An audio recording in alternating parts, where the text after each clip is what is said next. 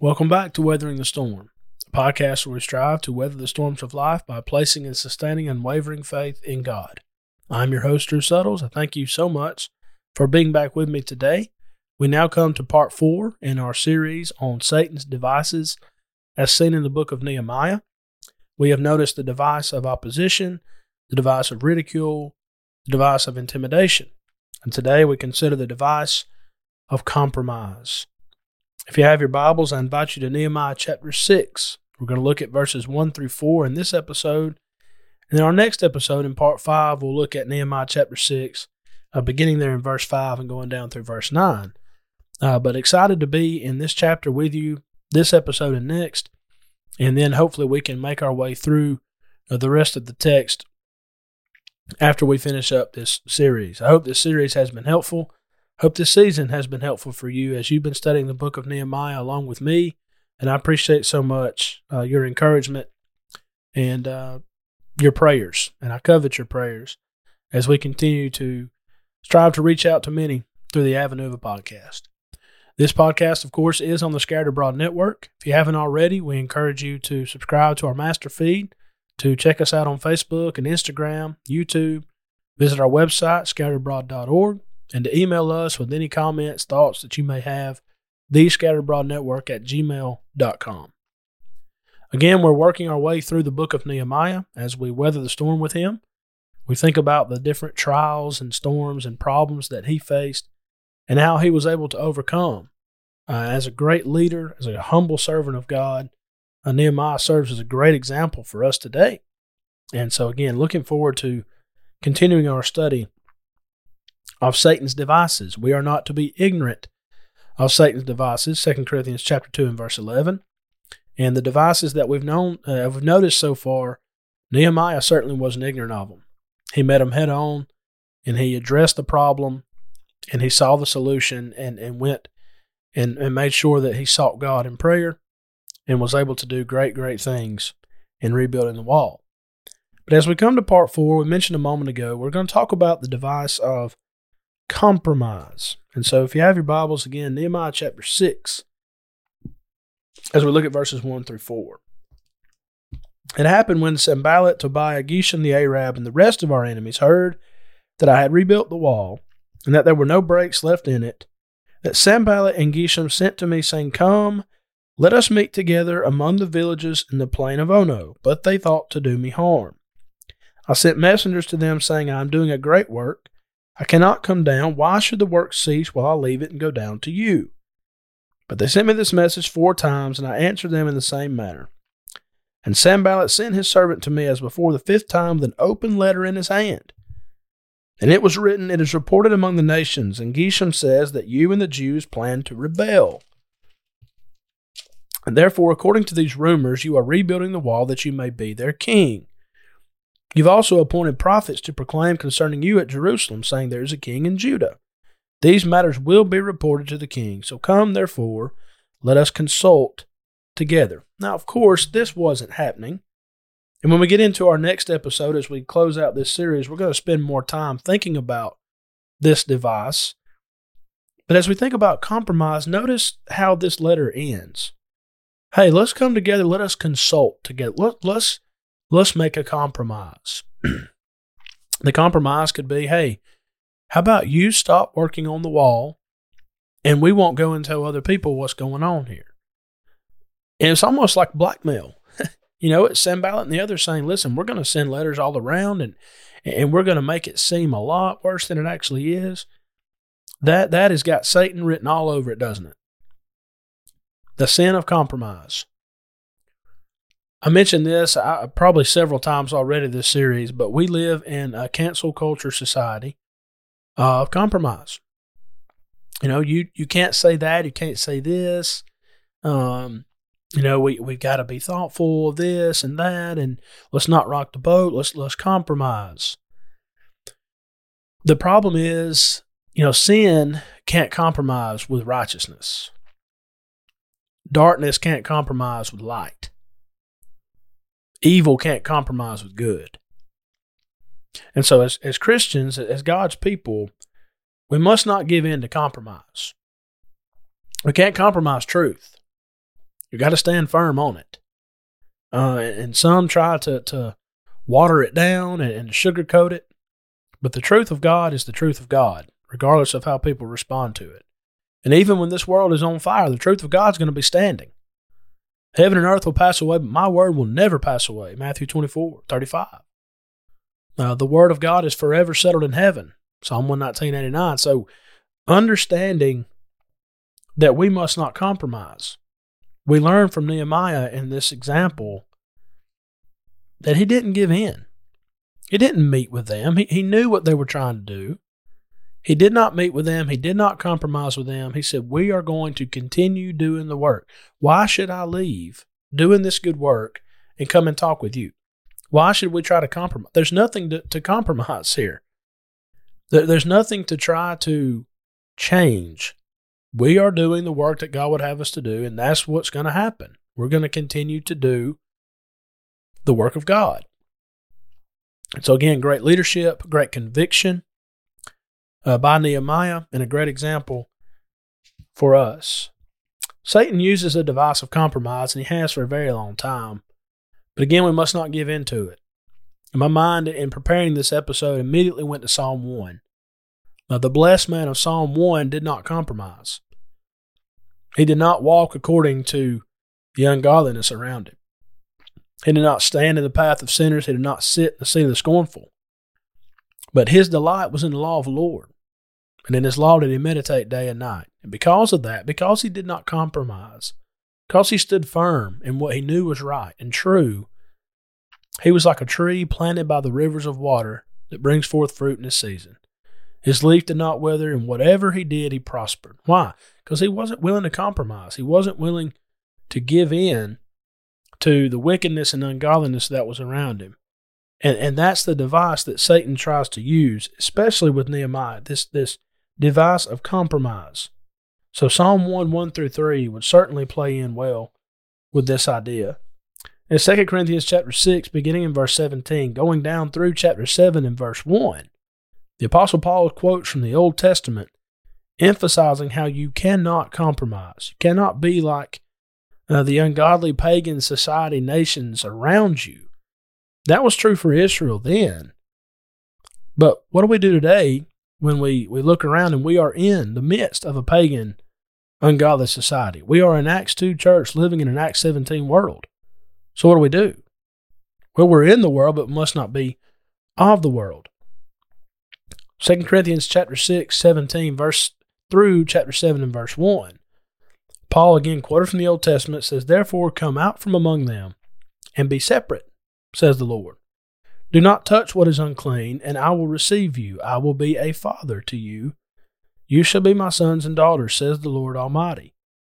Therefore, having these promises, beloved, let us cleanse ourselves from all filthiness of the flesh and spirit, perfecting holiness in the fear of God. Now, when you listen to that and you read that text, do you read of any kind of compromising going on? No, of course not. Come out from among them and be separate. Don't do what they do. Don't give in to the things that they give into. Do not compromise. Do not touch what is unclean. Cleanse yourself from all filthiness of the flesh and spirit, and perfect holiness in the fear of God. That doesn't give us room for compromise. And so we must not do that. Again, we're in the world, must not be of the world. Titus chapter 2, 11 and 12. The grace of God that extends to all men is bringing salvation to all men, teaching us that denying ungodliness and worldly lust, we should live soberly, righteously, and godly in this present world. What's the point of that? Don't compromise. You stand firm and stay true to what God has said to do. In 1 John chapter 2, verses 15 through 17, Apostle John says, do not love the world or the things in the world. If anyone loves the world, the love of the Father is not in him. For all that is in the world, the lust of the flesh, the lust of the eyes, the pride of life, it's not of the Father, it's of the world. And I love this final phrase, the world is passing away, and the lust of it. But he who does the will of God abides forever. See, I can't do what the world would have me to do.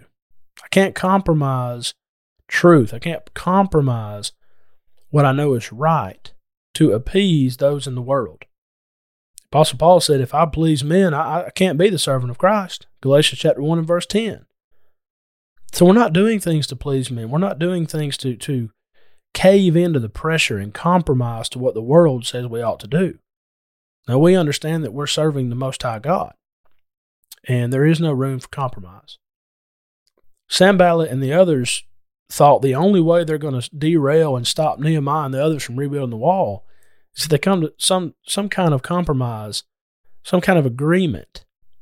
But Nehemiah shows that great wisdom, not being ignorant of Satan's device, and says, we're not leaving. We're doing a good work. Why should we do that? And again, he knew what they were trying to do in the first place. There's another example of Satan's device of compromise that we read about in the Old Testament. And this is about what takes place with Jeroboam. I want to spend a few minutes here in 1 Kings chapter 12, verses 25 through 29. And I want you to notice what Jeroboam did and the device of compromise that he tried to use. Let's connect that with what we find in Nehemiah chapter 6, and then, of course, make application to today. 1 Kings chapter 12, beginning in verse 25, says that Jeroboam built Shechem in the mountains of Ephraim and dwelt there. He went out from there and he built Penuel. And Jeroboam said in his heart, now the kingdom may return to the house of David. If these people go up to offer sacrifices in the house of the Lord at Jerusalem, the heart of this people will turn back to their Lord, Rehoboam, king of Judah. They will kill me and go back to Rehoboam, king of Judah. Therefore the king asked advice, and he made calves of gold, 2 calves of gold, and said to the people, it is too much for you to go up to Jerusalem. Look at that phrase. It is too much for you to go up to Jerusalem. So what did he do? He made a compromise. Here are your gods, O Israel, which brought you up from the land of Egypt. He set up one in Bethel, and the other he put in Dan. And this thing became a sin, for the people went to worship before the one as far as Dan. See, instead of going to Jerusalem where they were supposed to be going, and instead of worshiping the one true God of heaven, Jeroboam says, hey, how about I compromise? Let's make a compromise. I'll set up one in Dan and one in Bethel. You look at the map, that's top to bottom. Let's have a compromise. That way it'll be a lot easier for you, and I'll make sure that, of course, my political reign continues to be strong. That's really what it's about.